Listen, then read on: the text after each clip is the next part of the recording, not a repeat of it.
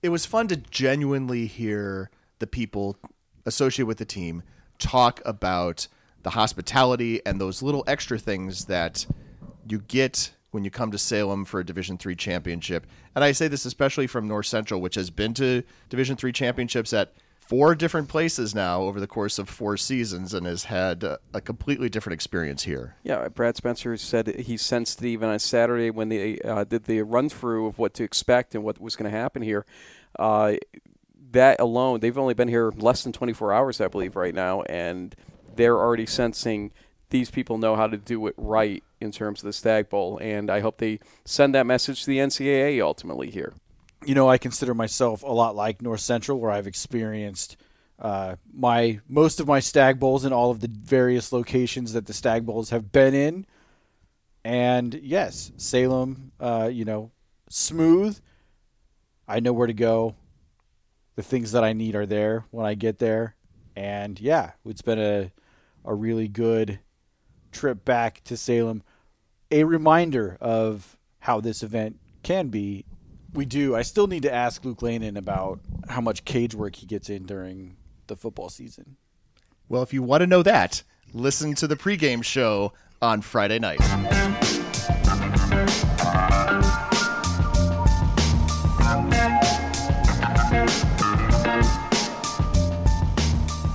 Football fans, it's now time for the D3Football.com Around the Nation podcast.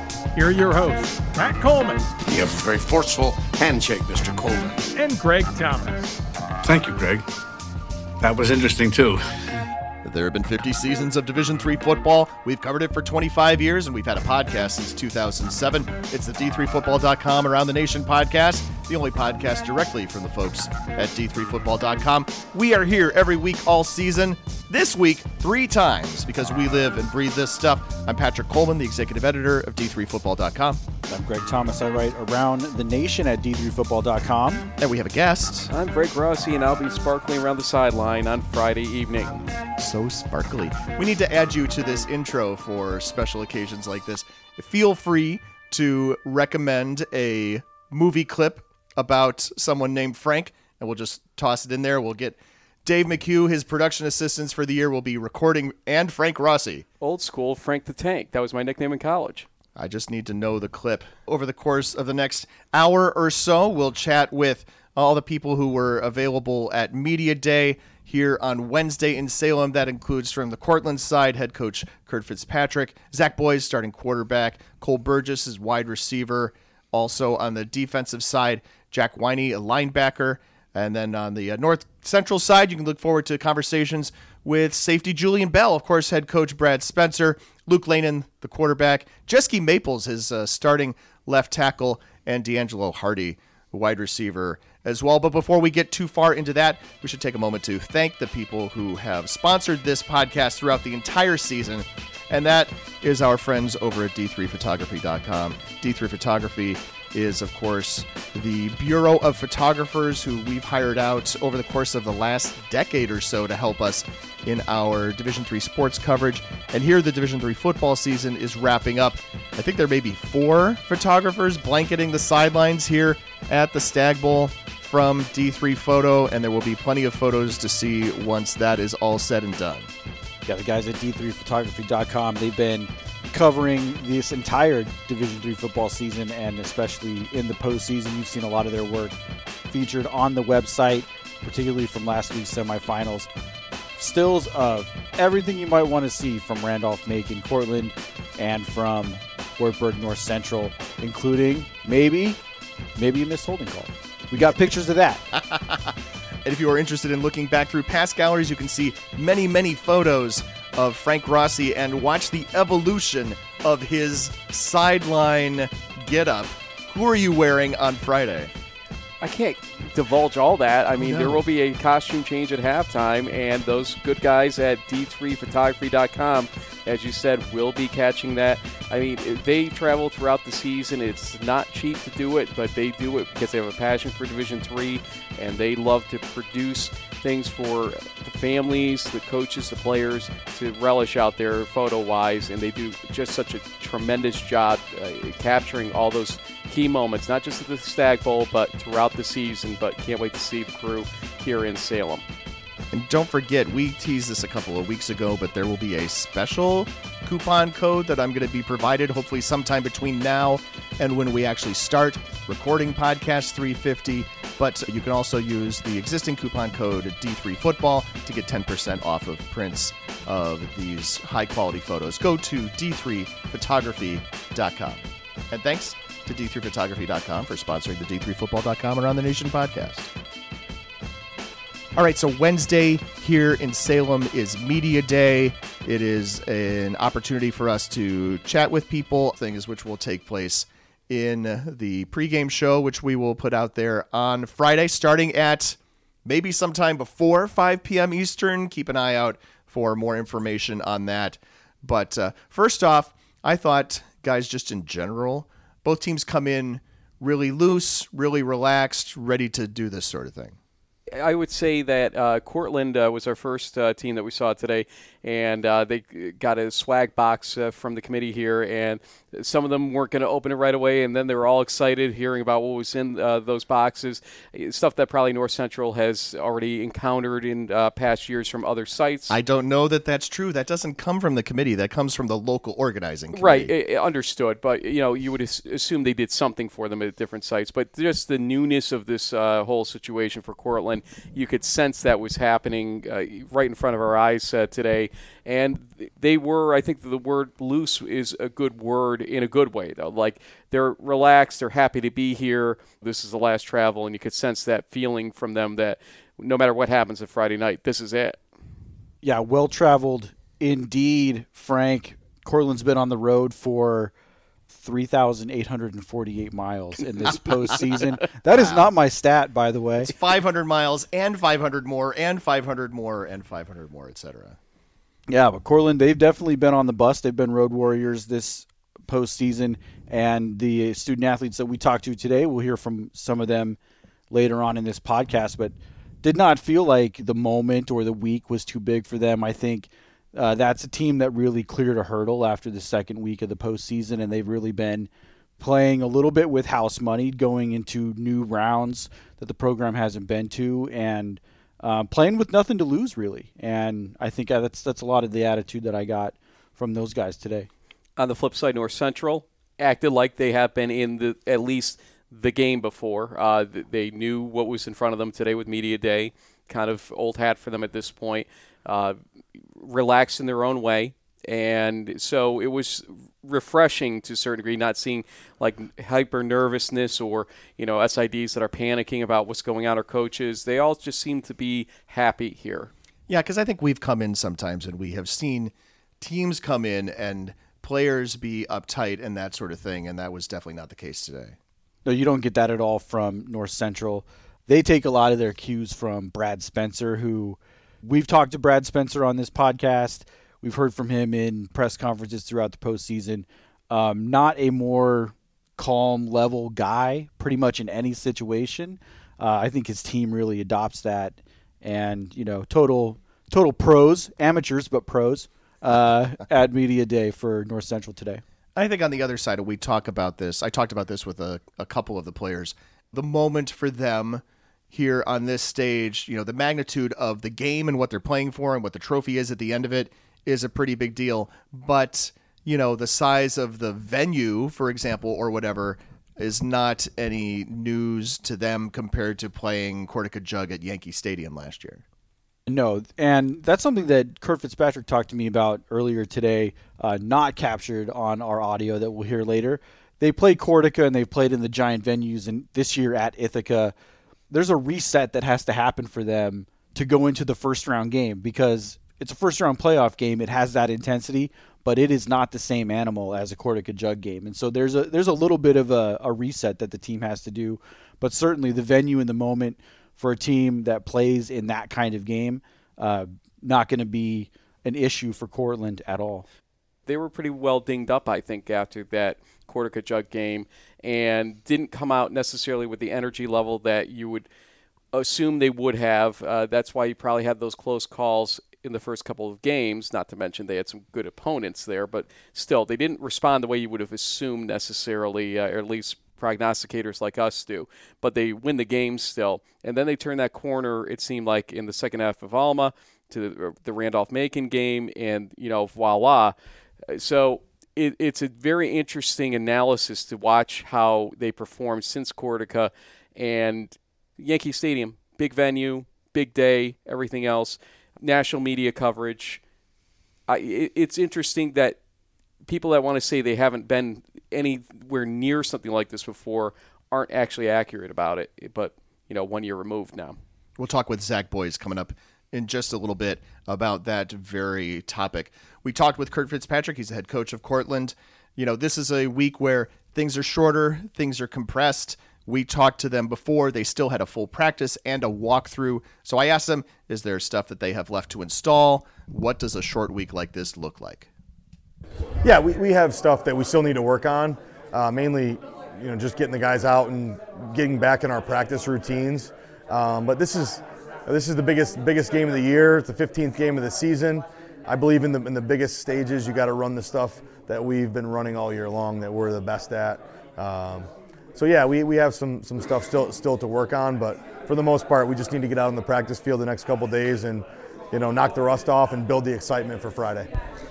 I buy into this idea that, hey, we're not going to really change what we're doing. It's the same stuff we've been running all year long here, the 16th weekend of the season, 15th week, whatever you want to look at it as. But obviously you've got to throw in some wrinkles in a situation like this as well. And so I don't know if a practice doesn't change a little bit when you get to a Stagg Bowl situation against this vaunted North Central team. Here in week 16 of the season, I don't know what new things you're going to install. I think, you got to look at North Central and the things that they present and then figure out some strategies and some game planning to how you're going to defense what North Central does. Best of luck. I think Cortland, as they've gone along, you mentioned, Frank, earlier, the first two rounds, very close games. You mentioned the attrition that happened in Ithaca. Kurt Fitzpatrick also mentioned to me they lost 3 offensive linemen in the Corsica Jug game, and they played the first 2 games sort of down 3 offensive linemen, 3.5 offensive linemen at some point. And it's been the last couple of weeks where they've gotten guys back, and you've sort of seen the full potential of what Cortland can do offensively when they're running at full strength. So for Cortland, I think keep doing what you've been doing the last 2 weeks or even the last 6 quarters, because that's about as well as we've seen anybody outside of North Central play football this season. I think if you're at this stage of the season, the kind of stuff, the wrinkles you're adding to your offensive playbook are, what's a 2-point play that we haven't shown on film before that we should run in case we need it? How do we take the existing stuff and tweak it? Last week, in chatting with the North Central guys after the game in their post-game news conference, Luke Lanin was talking about drawing something up to go to Joey Lombardi for that big play in the fourth quarter. And I redirected. I said, is that literally the case, literally drawing it up on the sidelines in the fourth quarter of a national semifinal game, or is that something you've run? And he admitted at that point, we've definitely run it, but, there's a variation on it, and we just talk about it and just going out and executing it. And I could definitely see that kind of stuff coming into play on Friday. Kurt Fitzpatrick is somebody that took me to task on the other podcaster in the huddle. I guess I can say it. Yeah, you can totally say it. Promo your podcast, and I'm sorry that we didn't do that at the top. It's okay. He took me to task because we go tail of the tape and talk about turnover margin comparisons, and he said, look, you can't use that stat very effectively because every game is essentially a new game. That just because somebody turned it over the ball a couple times here or ball hawked it a couple times there, that's not a stat to go by. That they truly feel that past performance isn't always indicative of future results. Start that next game, and you're kind of fresh in it. It's an interesting mentality. I don't fully agree with that. I think that you learn a little bit from that about how ball hawkish your team is or isn't from those types of numbers. But he definitely took me to task for a little while on using that, and I was wrong. I think it was one of the 2 games I was wrong on this season in the playoffs. So I guess he had a right to take me to task. Turnover margin can be a little bit of fool's gold because it is so game specific, but you can learn things like does your team not take the ball away? That's a thing you can learn from that. Right. Last week we saw North Central put the ball on the ground 3 times against Wartburg and didn't lose it one time, and they lose 1 or 2 of those fumbles, and we might be talking about a different game. So, turnovers are a thing where a lot of times you are really looking at the bounce of a football, which is unpredictable. Another place where turnover margin can be misleading is on Hail Marys at the end of a half. Throwing a pick at the end of the half 95% of the time isn't actually hurting you. A spike or a kneel down is not credited to the individual quarterback because it's an instance where they're obviously giving themselves up. So it's not charged against their passing stats or rushing stats. It's a team total. Maybe we should think about doing that for interceptions. That is a conversation for another time. Let's instead move forward and talk to Zach Boyes, Cortland quarterback. Asked him about the team's motivation because of the way the 2022 season ended. They got an opportunity to avenge both of those losses this season, and they've gotten here to the Stagg Bowl. The end of last season was very humbling for everybody in our program. From the top down, we all kind of looked at ourselves in the mirrors, and we had those hard conversations of what we got to fix. And just to see it all pay off, and all the hard work that we've done, that we've put in, to see it all pay off it's very very cool, great to see. But we still got one more challenge ahead of us, and it's going to be a tough one. But we're ready for it, and I can't wait to get after it. This is the opposite of the North Central situation, right, where North Central won everything last year, and they won everything 2 seasons before that. It's not a matter of what you want to fix necessarily or what you want to do differently. For Cortland, they came into this season having to change some things. In some ways, I think the loss to Randolph-Macon last year made this run possible, that they had this taste in their mouth that season ended in a way it should not have. It was premature, the ending for them. And they, needed to achieve winning the conference, or getting into the playoffs to even get to this, and some other things happening along the way. But obviously they got that rematch, and they took full advantage of it, knowing that they had a team last year and then built on it for this year that was going to be a competitor through a playoff situation. They didn't have to face Mount Union. Ultimately, we thought that might have been what things would lead to. It was Alma instead, but still, overall, they learned so much last year from the Randolph-Macon loss that I think it just parlayed into what they did in these playoffs. Yeah, earlier this season, the end of 2022 is something Zach Boyes talked to me about in the piece I did in September. Quarterback week, right? Quarterback week. All right. When you start 9-0 and then go 0-2 and all of a sudden you've lost to your rival and you've lost in the first round of the playoffs and you're done, yeah, that's a difficult offseason to go through with those 2 things being your last 2 memories of the season. And that was a huge motivator for them this year. We didn't know, obviously, that they were going to get a chance to play Randolph-Macon again this year. They made it happen, yeah. They did make it happen. So they did get a chance to avenge both of those defeats from last season. Obviously, that is the thing that they wanted to correct and move on from. I also thought in talking with both of the team's quarterbacks on Wednesday, rather than us talk about the offense, let's have these guys talk about the offense. And here's how Zach Boyes described some of the weapons that they have on offense at Cortland. We pride ourselves on being on a balanced group. We want to take what the defense gives you. We don't want to be so honed in on one specific style. We're a multiple spread, as Coach Fitz says.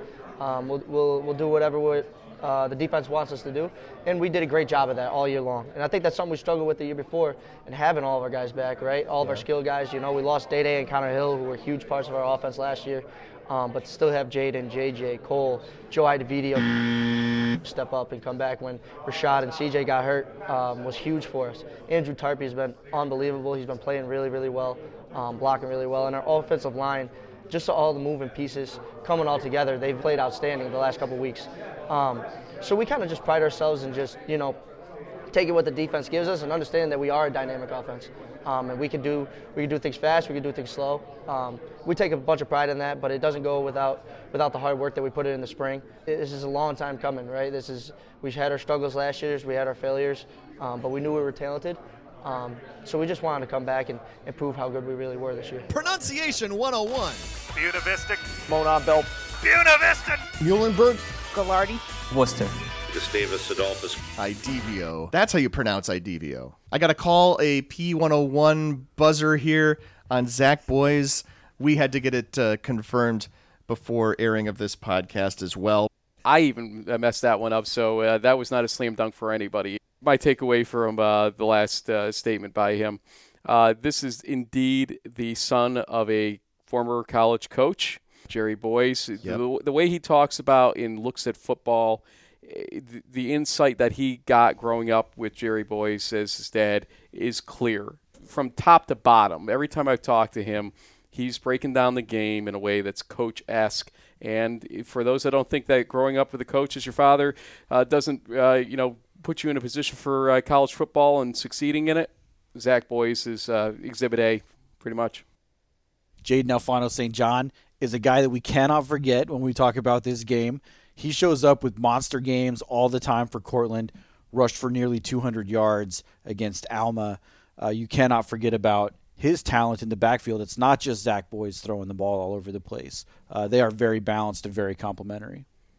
Also talked with Zach about the early playoff games. We touched on it a little bit earlier, where Cortland had a harder time getting past Endicott and Grove City before moving into the quarterfinals and the semis. We didn't play our best versus Endicott, and that's for sure.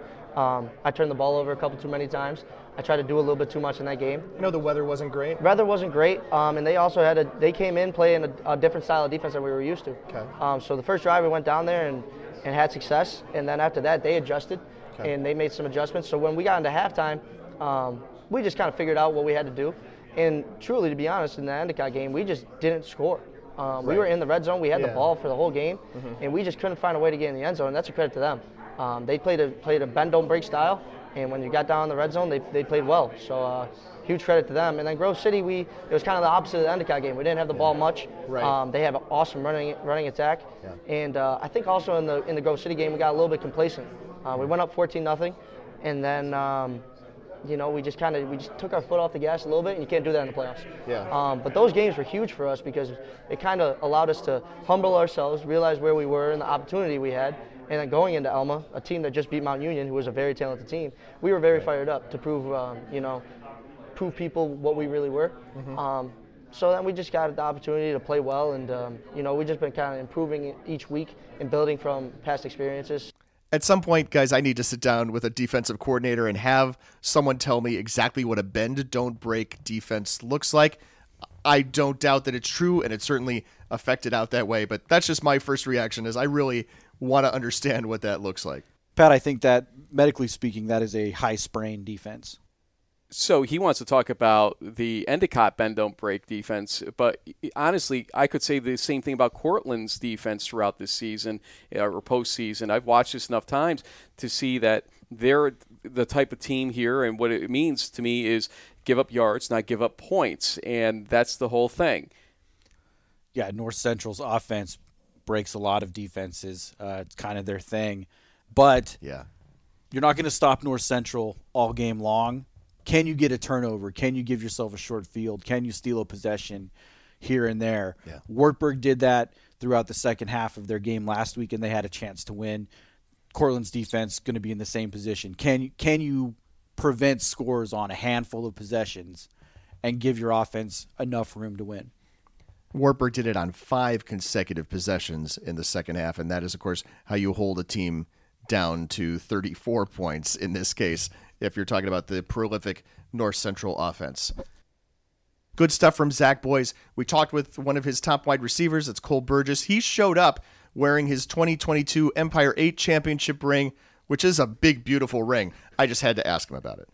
I haven't worn it since I got it, but I brought it to the trip because I wanted to imagine what it's going to be like having a national championship ring on. So I'm not looking at it as a conference championship. I'm looking at it envisioning a national championship ring on my hand. Yeah, you're doing the visualization thing, exactly. Right? Big, Does that big work? visualizer. Oh, big time. That big works time. for you? Yeah. When have you used that other times? Tell me about that. I actually got into it big time the year when I was suspended and not playing during that COVID time. Yeah. Actually, recently I was going back on my journal. I call it like my manifestation journal, like my dream journal. Okay. And the date was March 5th, 2021, like in the middle of my suspension. And then all I wrote under that date was Cortland State football national champions ? So I've been thinking about this for a while now. So it's cool to see it coming to life. I mean, he is dedicated to envisioning the success or the goal or whatever, and actually pondering how to get there. And it's obviously worked because he's had some highs and lows in his career that have been well chronicled. Back to the high right now, it sounds like, or it seems like, just from watching him. And he's somebody who just comes across as he's learned, and he's got the vision ability now to keep it going in that direction. Yeah, I also asked Cole Burgess about his ring because how can you not? That thing was incredible, and he explained to me it's a Empire 8 championship ring that he brought with him because he's trading that in for a national championship ring this week, and meant every word of it. He is a supremely confident individual, and why wouldn't he? He has been at his absolute best in Cortland's biggest games this season. We chatted with Jack Winey, linebacker, who's new to the program this year for Cortland, and we talked about, you gave out a number, Greg, of how many miles it was. Of course, Jack Winey has been on the bus for all of those. It's been a number of weeks on the road, and Jack talked about what it's been like spending so much time traveling. It's a fun experience, you know. You gotta take what you got, and I think it kind of brings us a little closer together in doing these road trips, being on the bus for these long hours together. We have a lot of fun out there, and we make sure that we are all prepared, you know. How long is the trip down here? I think it was 8 hours, okay. I believe. I'm not too sure, but I believe it was around 8 hours. It was a long bus ride. Yeah, for sure. Yeah, that's a lot of I-81. Yeah, it was a straight shot. So that's crazy. You picked that up basically. Where does 81 goes into New York? So it's not quite around Syracuse, and then all the way down to just outside the door here, practically. So, I mean, I think it was an easy drive, but long. Just knowing how leg weary I feel after those two trips, and granted, I'm the one driving, not the bus driver here, but it still takes a lot out of you to travel, no doubt. They had the choice to go by airplane, but they adopted the if it ain't broke, don't fix it mentality with this whole thing. Plus, they know it's a little tough sometimes to get to Roanoke Airport, and so why not just take it into your own hands, take the bus down here. They were here on Tuesday night and ready to go for all the pomp and circumstance on Wednesday. Yeah, they've really embraced the bus trip thing, and if it's not broken, you like that routine for your players, why not keep doing it? And it has worked for them on the road to Endicott, on the road to Alma, and then 2 weeks in a row now down to Virginia for the semifinals and now the championship game. Cortland has certainly had plenty of time to engage in that and really build that bond as they've gone on this 5-week trip. We'll chat with the folks from North Central coming up in just a moment on this podcast, but I wanted to take some time here to really thank another group of people who have supported the website, supported the podcast over the course of the past few years, and those are the people who support us using the Patreon platform. Patreon is a website, it's a service that content creators such as us, or artists or authors, can use to garner a small or a large amount of financial support from people on a monthly basis. People support us in the range of anywhere from $3 up to $50 a month, and it helps us by giving us an opportunity to have a constant revenue stream for budgeting purposes, whereas, right now, we are at the end of Q4. We're at the end of the football season, and the ad revenue is not constant over the course of the year. You might understand ad revenue to be really high in the fourth quarter of the year because of holiday shopping, and then it's not the same the rest of the year. This really helps us to have a base of support that we can rely on over the course of the entire year, and it has allowed us to do new things on the website over the course of the past couple of years as well. Yeah, Pat, our Patreon subscribers help fuel all of the D3Sports.com family of sites, but during football season, we see that support manifested in the regular cycle of coverage that our readers get throughout each and every week. Our features columns, you've seen a lot of Stagg Bowl stuff this week. You've seen a lot of Road to Salem stuff over the last month. Around the nation, of course, our on-site coverage on Saturdays, plus all of the stuff that we're doing this week on-site here at Salem. All of that stuff made possible thanks to our Patreon supporters. The scoreboard as well. Can't forget the scoreboard. It's definitely been helpful to have that kind of support because then I can go out and hire somebody to help us update the scoreboard on a Saturday.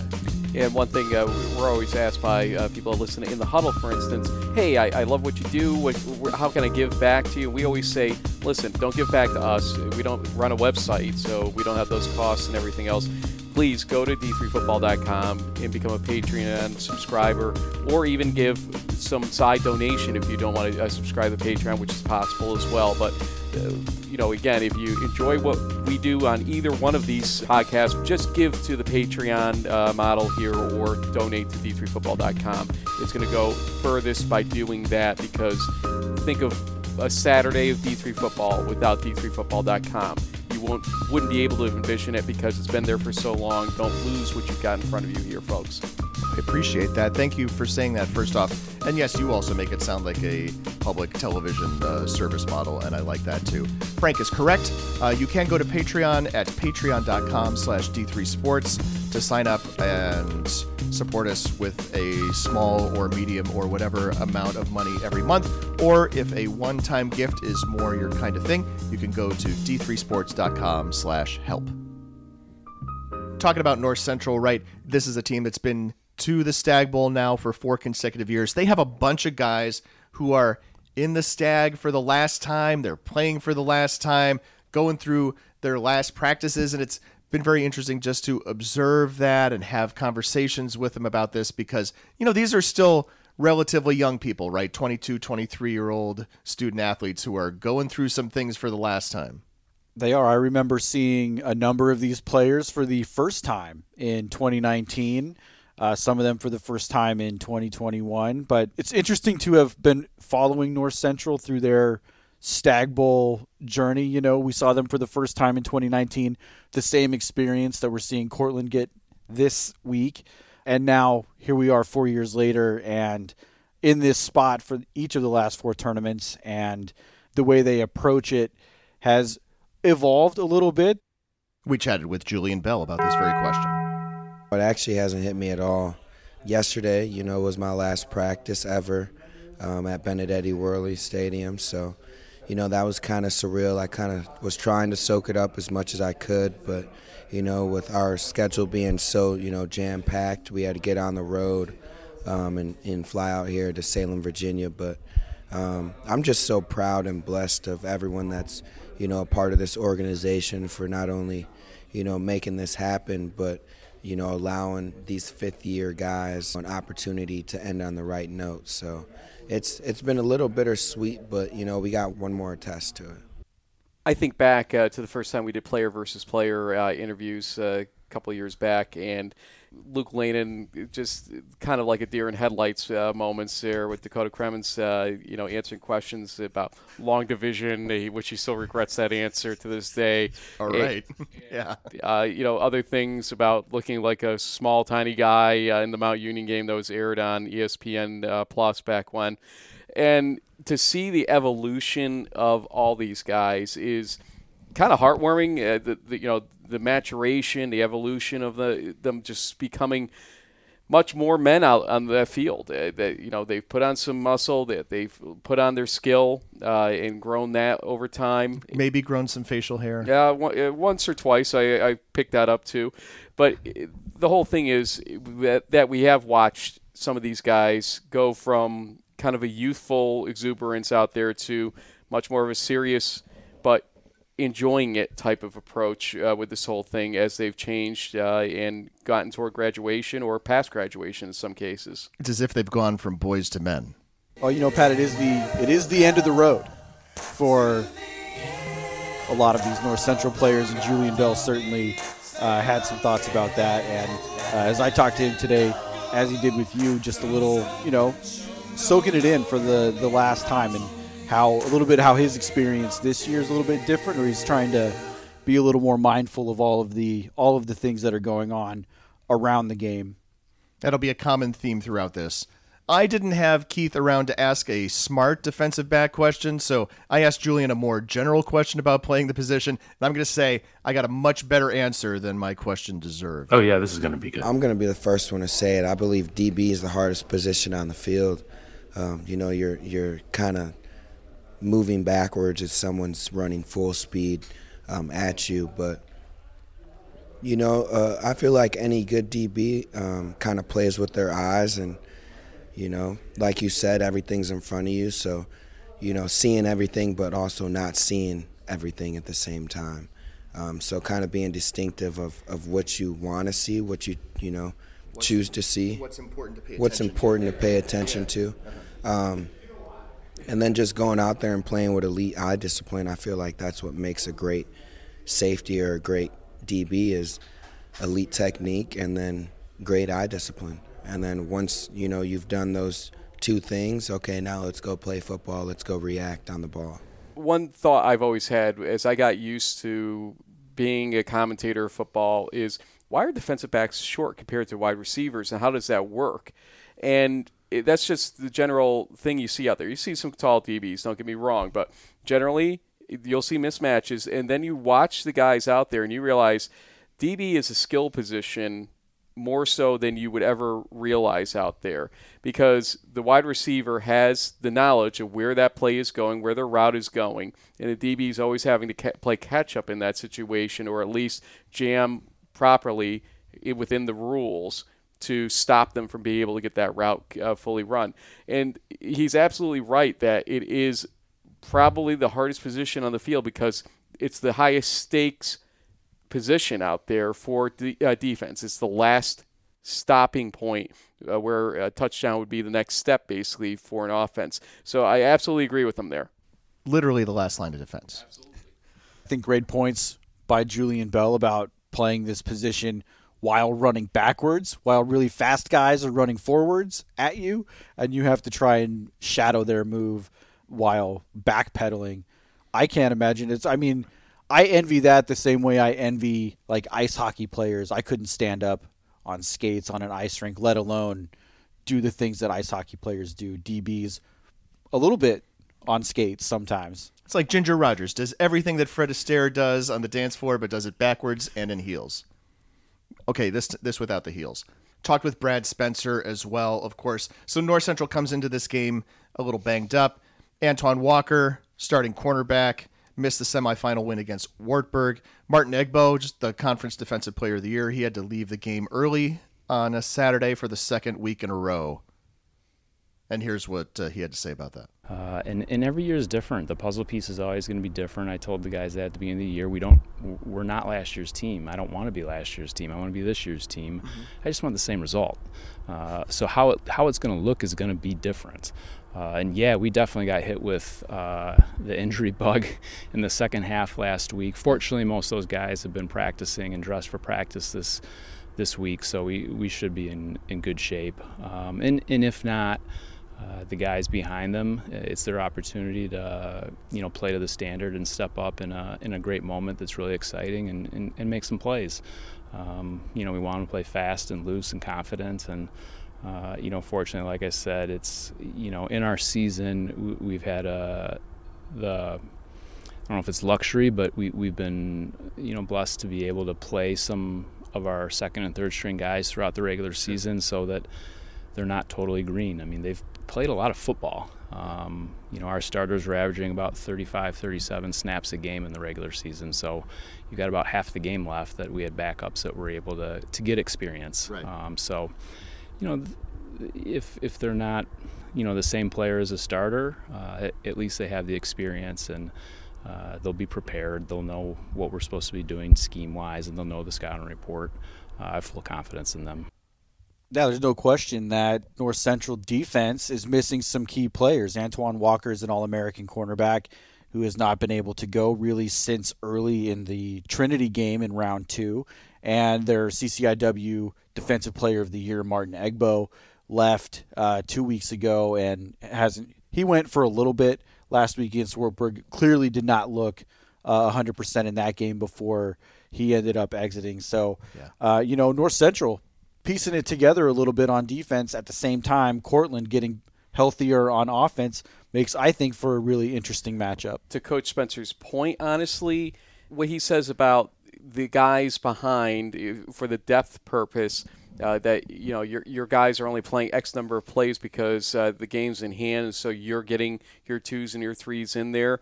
But that's exactly why you do that. You don't do that to show mercy to the other team. You do it to get your guys the experience out there ultimately for the moments like these, especially in a 58-man roster where you may not have full depth that you're used to out there with 100-plus players on your sideline, but you can have the key second and third string guys ready to play in different positions. We might hit on this a little bit later, but I think it helps when you need to go really deep into your defensive depth chart and grab some All-American offensive linemen. We'll definitely talk about that over the course of the next couple of days as well. We've also talked about a lot of the big-name guys on the North Central offense, and we've talked about those guys with Luke Lanin. So I wanted to get him talking instead about some of the other guys on the offense, and we start with him chatting about freshman running back Charles Coleman, and as I always say, no relation. He's progressed a ton. Coming in the fall, learning a whole new playbook is definitely hard, and being able to make an immediate impact on our team is something that doesn't happen too often. Being able to come in as a freshman and get meaningful minutes and for us, he likes to pick up first downs and short yard situations. He also has the explosive ability.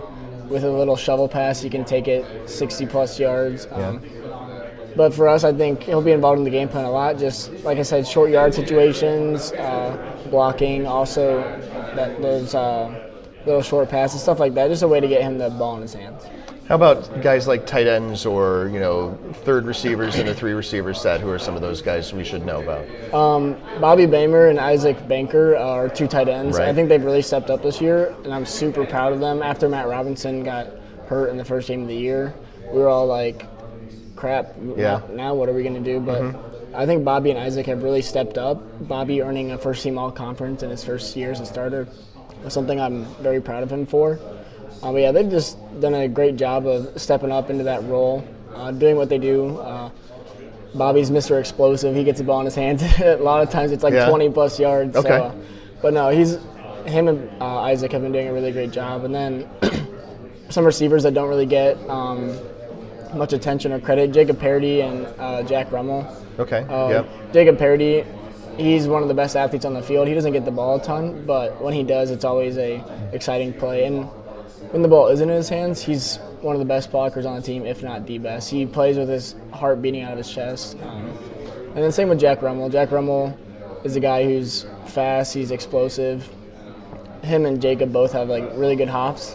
So But yeah, they're both really great receivers, and even though they don't get the ball a lot, they're still extremely valuable to our team. Yeah, Charles Coleman is a freshman, so if you're wondering when you're ever going to get relief from this North Central offense, the answer appears to be never. But Charles Coleman, every time I look up and see him in a game, he's scoring touchdowns, it seems like. And against Wartburg, Charles Coleman had the important punt block early in the game that in a one-score game is one of the key plays of the game. So Charles Coleman contributing anywhere he can offensively and special teams. But I got to say that a quarterback should be talking about the offensive line in a question like this, especially because without that offensive line, the way they've played the season, none of this happens, I don't believe, and that might be a good segue. It might be. I'm just going to say, in fairness, I asked him specifically about Coleman, and then I asked him specifically about tight ends and, number 3 receivers in a 3-receiver set. So that's fine. Up front of Lehman, right, that's a really tough offensive line to stop. It's a veteran group. Here is left tackle Jeske Maples and what he had to say about playing O-line at North Central. I've been playing with the same guys on the O-line for the past 3 years for the most part. I think 4 of us have been starting for the past 3 years. So that's so cool to be able to build that relationship. Thornton and Pryor. And Fortier. Yeah. Yep. Mm-hmm. So those guys, it's so cool watching everyone develop. We go back, we played lacrosse in the quarterfinals, and we were watching our film from them from my freshman year in 2021. Okay. And it's just crazy to see how we've all developed and how we've grown as football players, and just seeing, building those relationships, seeing how we've grown as people together. I think that's really the coolest thing about playing offensive line here. One of the things I hear guys talk about when they look at older film of themselves playing is just cringing, looking at all the things. Absolutely. Yeah. I look at my stance, I'm like, I have no clue I was ever able to get off the ball. It's just crazy. I could never do it now. I think everyone was thinking that. They're like, man, we just look stiff. and we're all young, we're all a little bit nervous, so it's cool to be able to grow into that and feel a little more comfortable in what we do. We have a great offensive line coach, and Coach Schumann puts us in excellent, situations in practice. It makes it a lot harder in practice than games, and that's something you can always fall back on, knowing that we've been put through the challenge in practice. It's going to be harder than it is in games, and that's, it's just always great to fall back on. So we've written about the star treatment that offensive linemen get at North Central. We wrote about it a few years ago. To hear from him about that specifically right now, and then also hear a little bit more about offensive line play. We don't often get a chance to talk to an offensive lineman at Media Day. We specifically requested him, and it was good to hear some of these things. It really was. In my opinion, I think where North Central has really differentiated themselves from the rest of the division is with the offensive line. And you look at the guys that are listed as starting for this week, Jesky Maples, listed as a junior in the 2-deep, Nick Fairley Jr., Jared Thornton Sr., Sam Pryor Jr., Zach Fortier Sr. They're going to have 3 of those guys coming back. At least 3 of those guys have been starting since they were freshmen. Really experienced group that have been playing together for a long time, and that shows up on Saturdays. One of Keith's game balls was very appropriate, I thought, though, in the Cortland-Randolph-Macon game on Saturday, and that was to the defensive line of Cortland. And they were able to have their way against the offensive line against Randolph-Macon. Now, you go to a North Central offensive line versus that defensive line, and that's going to be a much, much tougher hill to climb for that defensive line of Cortland. And so I think that is honestly where this game is a lot different than what we saw last week for at least Cortland's situation and how things played out against Randolph-Macon. They deserve that game ball. Here, I just don't know if they can do this in that same manner. You have such a huge size disadvantage, I think, up front there, that this is going to be unique for Cortland. We'll see how they deal with it on Friday. Going back to the thought of last moments, it's also the last moment for D'Angelo Hardy, senior wide receiver. And I just wanted to ask him about when, if ever, a player gets an opportunity to just take it all in. Right before the national anthem, we're all holding hands in the back of the end zone. That's when I really control my breathing, think about what's going on, and calm myself down to the moment. So right there, then is when it really sits in, like, yeah, we're here. That's interesting because what you describe is also, calming yourself and kind of trying to take yourself out of the moment a little bit, right? You are kind of then closing off the environment around you to then laser focus on the game. Oh yeah, just focus on my breathing, focus on what I can control, try to really anchor myself to what I'm doing at that moment, not worrying about what's going to happen or what's happened in the past, kind of really just focusing on that moment. So breathing really helps me do that. Your categories have become tiresome. You've got mail. Tiresome. All right, you know how this works. We throw out the notification on X when we're getting ready to go into the podcast studio. The podcast studio here today is Hotel Roanoke room. I'm not going to say the room number because I'm still living in this room for the next couple of days, but that's where we are today. And this question comes from, wait a minute. This comes from @Frank Rossi. We've traced the call. It's coming from inside the house. Boy, even more surprising than that, it says, how can the AFCA leave Caleb Harmel off their All-American teams? Is that a thing that really happened? I see 6 linebackers not named Caleb. We'll put it that way. I don't always look super hard at the AFCA All-American team. Theirs comes out on Monday. Ours comes out on Friday. I do kind of glance at it, I think especially in terms of like offensive linemen, make sure I'm not missing something that's super obvious. I feel like we have a really good handle on how we do our process. Caleb Harmel, our Region 3 Defensive Player of the Year, the top defensive player in that region for Trinity, Texas, a very prominent team this year, and he's not one of the top 6 linebackers? Tough crowd. Frank Rossi asked how can they leave him off, and I think my only answer is clerical error. Clerical error is as good a possibility as anything else. I got an email from a coach this week, a coach of a kicker who is not in the AFCA All-America team. And without revealing this person's name, saying, I hope you guys dig a little deeper into stats than the AFCA does. I know I'm biased as his coach, but name redacted, in my opinion, should have been an All-American kicker this season. The others are great players too, but no one did what this guy did this year. I think that's what goes wrong with the AFCA. They look at pure stats, period, and end up picking players based on numbers instead of looking at the actual strength of schedule that goes along with it, or looks at the individual performances, or how, in certain cases with defensive backs, for instance, certain teams won't throw in their direction. And that's where we actually have over the years, and I'm speaking for Pat kind of here, but where D3 football has gone into the deeper dive to go beyond the stats and actually talk to coaches and say, who don't you throw toward in this situation? Or for offensive linemen, who do you respect the most out there, or who's been most brutal against your team along the way? Just looking at pure stats doesn't answer the question of who the best players are in this country, I think. I think you can get sucked in on stats, right? You can get sucked in on the stat of just average punting distance, for example, right? I have an email that came into my box literally while we're doing this saying, kind of interesting that Pomona-Pitzer punter Cameron Sharangi is first-team AFCA All-American, while the best he can do from D3 voters is third-team Region 6 punter. I mean, be honest with you, one of the reasons is he averaged 47.1 yards per punt. That is a lot, but he had 10 of his punts land inside the 20. He had 6 touchbacks. That is more than twice the number of anybody else who was nominated for Region 6 punter. That's a bad ratio, right? You are aiming for inside the 20, and you're missing more often than most. Same with... I hate running down kids because that's not really what this is about. We just want to make sure we recognize the right ones. But similarly, the punter at Millsap's highly decorated by the AFCA because of his raw punting totals, but his net is really low because they give up a lot of big returns from the numbers. He's out kicking his coverage. And I think this is where I'm going to make the same kind of plug that we have to say when we get suggestions about who should be ranked in the top 25. There's only so many people who can be All-American punters or All-American place kickers.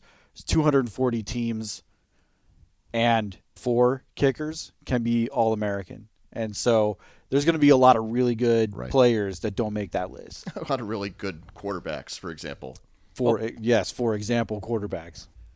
So, Pat, how do we find out if Caleb Harmel is going to be an All-American for D3Football.com? That's a great question. I'm so glad you asked, Frank. You can tune in to the D3Football.com pregame show leading up to Stagg Bowl 50 on Friday evening, broadcast live from Salem Stadium. There will be all sorts of pregame interviews and conversations, and then also, as we reach about the 6 o'clock hour, we will start announcing the D3Football.com All-America team, as we have actually done on every pregame show going all the way back to our first Stagg Bowl broadcast in 1999. We will do that this Friday night as well. Frank Rossi, thank you wherever you are for asking that question on Twitter. You have the opportunity to do so in every one of our podcasts by sending us an X. Use that D3FB hashtag. Is at Frank Rossi on X. At Frank Rossi if you want to go look that up. Antion Cuff, you may remember him as Cuffy Cakes 08. He asks, which quarterback to wide receiver tandem will have the best numbers? And I assume we are talking about, well, there's maybe a number of possibilities. We may not even agree on which wide receiver goes with which quarterback in this particular instance. And then we'll talk about that, and then we'll give us our over-unders for Friday's game. If I'm thinking about this, I am really only going to spend time thinking about Boys to Burgess and Lanen to Hardy, even though obviously Joey Lombardi was the top wide receiver for North Central this past Saturday. And obviously J.J. Lapp, as far as we know, will suit up. Don't know how 100% he will be. Don't know if he will actually play after he left with an injury in the fourth quarter of the game at Randolph-Macon. if I have to think about this, you have to think about who they're going up against too. And there's room to consider that both defenses may give up some numbers in the secondary. We talked about this probably being a high-scoring game. I feel like, maybe Burgess has this advantage. Burgess is, he's 6'1". He's got that speed. They all are 6'1" with that speed. But I think I just have to pick somebody, so I would maybe go Boys to Burgess. Because I'm looking at this, Pat, I think it's a volume play for me. I think we're going to see Cortland throw more than we see North Central throw. I think North Central is going to be very run heavy until they either can't be or the game forces them to not be. Cortland, on the other hand, I think is likely to be in a spot where they're going to want to throw a lot, and why not throw to Cole Burgess? He's been great throughout these playoffs, and so I would expect more targets to Cole Burgess, and I think from who's going to have more yards, probably for me, Cole Burgess. I'm going to disagree with you a little bit there, Greg. I think that you're going to see Cortland try to play a little bit more of a ball control game and shorten this game a little bit, because I think smart money says don't try to get into a shootout in this type of ball game. And so I think you're going to see a lot more of Jaden Alfano St. John and Ashton Capone also, I should say, who's a very good running back. I think that's how they're going to establish the ability for boys to succeed with the pass as well. So I'm going to say that tandem that we'll see most effective, just because of less passing going on, is going to be Luke Landon to D'Angelo Hardy, honestly. Thanks, Cuffy Cakes, for sending a question. You can send a question. I already did the thing. All right. Who's taking control of over-unders here? This is where I get to sit back and just and kibitz. Gentlemen, the first one I'm going to give to you is total points for the game, 94.5. I'll take the under because of what I just said a little bit ago about trying to shorten the game. I mean, Cortland may try to shorten the game. I don't know if they'll have success, right? 94.5, I think, is a really good place to set that. It really makes me think. I think I'm going to join Frank in going under. I don't think it's going to be under by a lot, but, a game could be 48-45 and be under, and I think I'm going to go with under. Yeah, 94.5 is a lot. It is under the average totals for both of these teams this year. These are the top two scoring teams by total points scored in Division III. Just because I don't feel like I want unanimity here, I'm going to go over. I think we're going to get a very pointsy game. I do think Cortland can score points against North Central's defense, particularly as they've been banged up in the pass rush and secondary areas. I think they're going to have some opportunities to score points, and Zach Boys has been just on the money the last couple of weeks. So Cortland will score points, and I think we're going to get a big point total. All right, my next one, gentlemen, is going to be the total number of punts in the game. Oh, we're going from total points to total punts. Absolutely. Absolutely we are. We know Kurt Fitzpatrick, very aggressive. We know North Central just doesn't like to punt very often or doesn't have to punt very often. Total punts in the game, 4.5. Well, we get to total pants. 116 is what I'm going for because that's your 58 times 2. Right, punting is losing, right? That's what Kurt Fitzpatrick says. 4.5 punts. Do I see Cortland stopping North Central more than, say, twice? I think that's the question. Not just stopping them, but stopping them in an area of the field where they might feel like they have to punt the ball. Yeah, that's a fair caveat. I think I'm still going to go over just because there's so many ways that you can get over 4.5 punts, but I don't expect there to be a ton of punts. Going under. Shortened game plus. I saw Kurt Fitzpatrick going for at midfield on 4th down and 2 last week. He will roll the dice, and so I think that just by the nature of some risk-taking that might be necessary at certain points in the game, that you will not see 5 punts, we'll say. I mean, North Central went for it on 4th down in their own territory on Correct. Their first drive of the game last Saturday. Yep. So I could totally see that. Pat, that's where I'm going for my pick on this one. We know Cortland just doesn't like to punt very often. Punting is losing, as you said, quoting Kurt Fitzpatrick. And we saw North Central go for it a bunch last week. 10 total fourth down attempts, not all of them by North Central, but 10 total attempts on fourth down in that semifinal at Wartburg. I do not see the punters getting a lot of action, so under 4.5 punts for me. All right, you got another over-under for us? I got one more. I'm going to go rush yards for Jaden Alfano St. John. I think his impact on the game is very important. And give us an over-under for that. Correct. The number is 89.5. I'm going to go over because of the number of carries I expect in this game. Frank is going wholeheartedly, full throat. Do you see this? Diving in headfirst with both feet into. Cortland's going to try to shorten the game, and therefore everything that I say is going to be focused on that. If I'm nothing else, I'm consistent, okay? I appreciate Frank not hedging his analysis here by going back and forth on the over-unders. I think I will probably go. This is a good question. They're a little banged up across the defensive line, obviously. Linebackers, however, in really good shape for North Central. Angelo Cusimano, BJ Adamczyk, that sort of thing. I expect that if Alfano St. John kind of breaks through that line, that he may get wrapped up at that second level. And then trying to do math in my head doesn't necessarily help me here. It was my understanding that there would be no math. So I know I just made it sound like I was going to go under, but I'm going to go over. I convinced myself as I was talking. I got a couple. As the game opens up a little bit, as Zach Boys and Cole Burgess are able to sort of spread the field a little bit, that Alfano St. John is going to have 2 or 3 opportunities to gain some pretty big chunks. It took a little bit to get Hunter Clausen going for Wartburg last week, but he did get going. He was over 100 yards. So I will go over 89.5 for Jaden Alfano St. John. And I think if Jaden Alfano St. John does get over that, it's a good sign for Cortland. I've got a few. We'll make them quick, easy here. Attendance, under or over 2,750.5. Over. I think it's a lot less discussion on what I see in your over-unders, so this will be fast. I go over. I think I'm also over. I'm getting a sense that we're going to get a good neutral turnout, and I also think that we're going to get a really strong Cortland turnout as well. Yeah, I'll lean over as well on this one. But again, having a good showing would be important for the future of this game. Duration of game, 3 hours, 7 minutes, 0.5. Oh, way over. This Really? is a televised game. I know you're talking about shortening the game, but TV is going to elongate it. Yeah, but remember, kickoff starts not when the 7 o'clock whistle happens.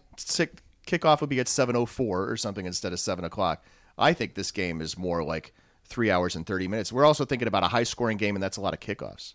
Yeah, I went over 94.5 points, so we're going to have a lot of breaks for kickoffs based on what I think is going to happen on Friday. So I'm going to go over 307 with three lengthy reviews. See, remember, though, that the nature of the games changed from the old 3 hour, 45-minute college games. Because I was just at a 3.5 hour national semifinal that was 34-27. You also had 37 reviews in that game. I understand that. We will have more cameras at this game. We may have more reviews. Or more effective reviews, at least. Yeah, I don't think there's a lot of room to go under, but I understand that's I'm going to go under. I'm going under. I think we'll be closer to 3 hours flat on the actual game time. Well, see. I hope so, because we have other plans on Friday night, so here's hoping. Number of the next Stagg Bowl to be held in Salem, Virginia after 50. 55.5 is the under-over. Over. Really? Yeah.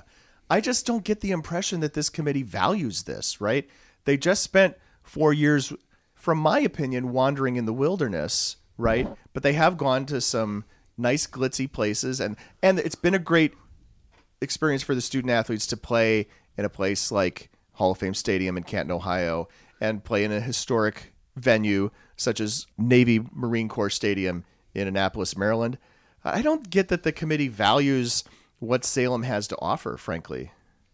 I think I'm over also, Pat. I know you said wandering in the wilderness for the last 4 years. Not quite the wilderness, the woodlands for a couple of years. There you go. Thanks. That's a good punch-up. Thank you.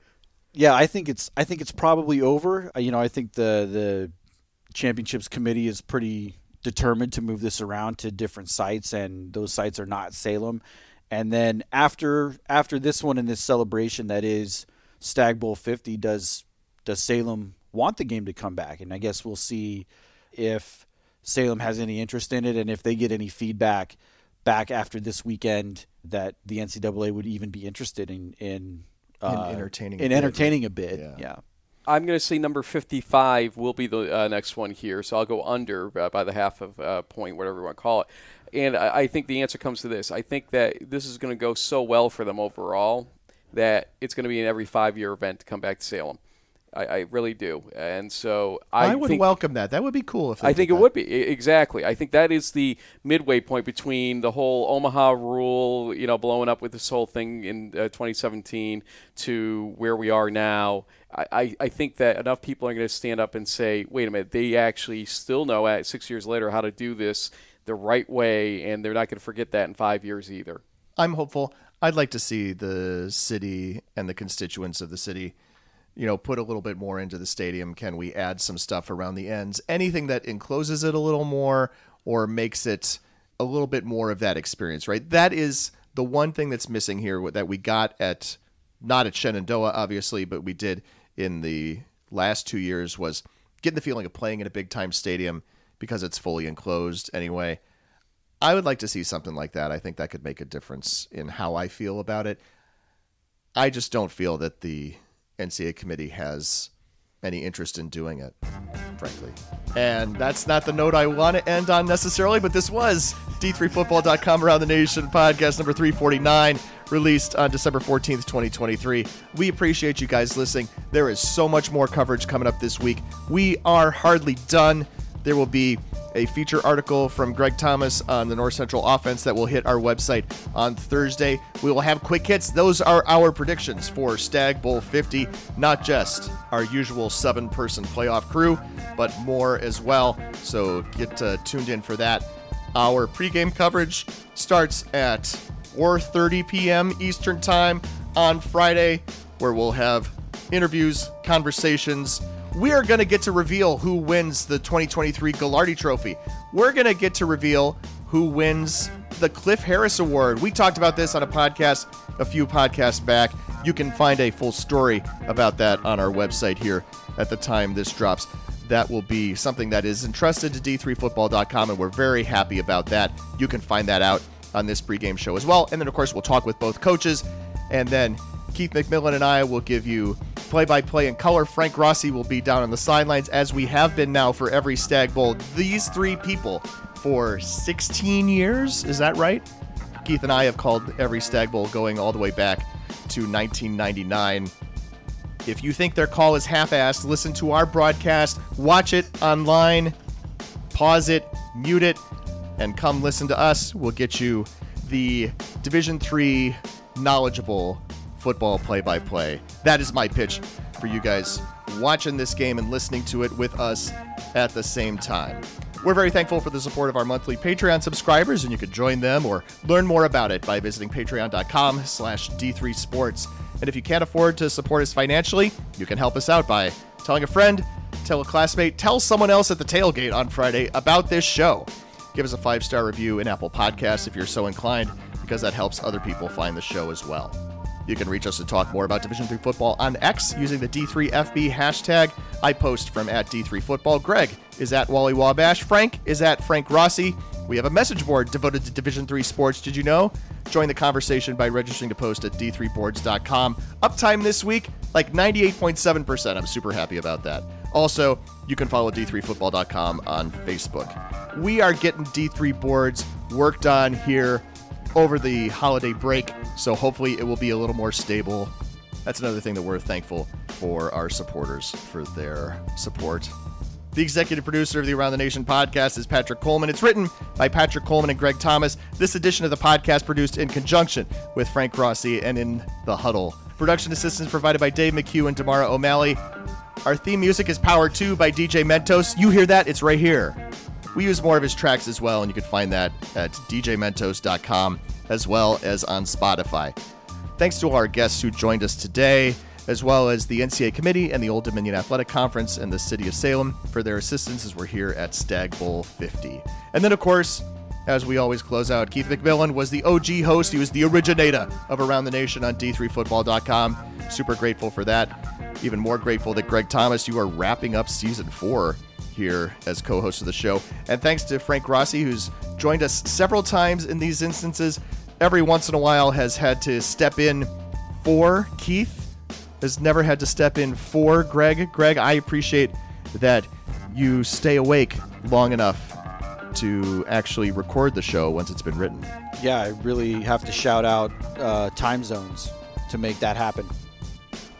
Hear it for time zones. Greg's agent is going to be calling you soon about this whole thing. And Is she? Yes, and in the huddle is going to make a play to bring him over to our show if you're not careful. So you better listen. Okay, that's fine, but I don't know about him getting up at 6 a.m. on Friday mornings to do your show. Good point. Thank you so much, everybody.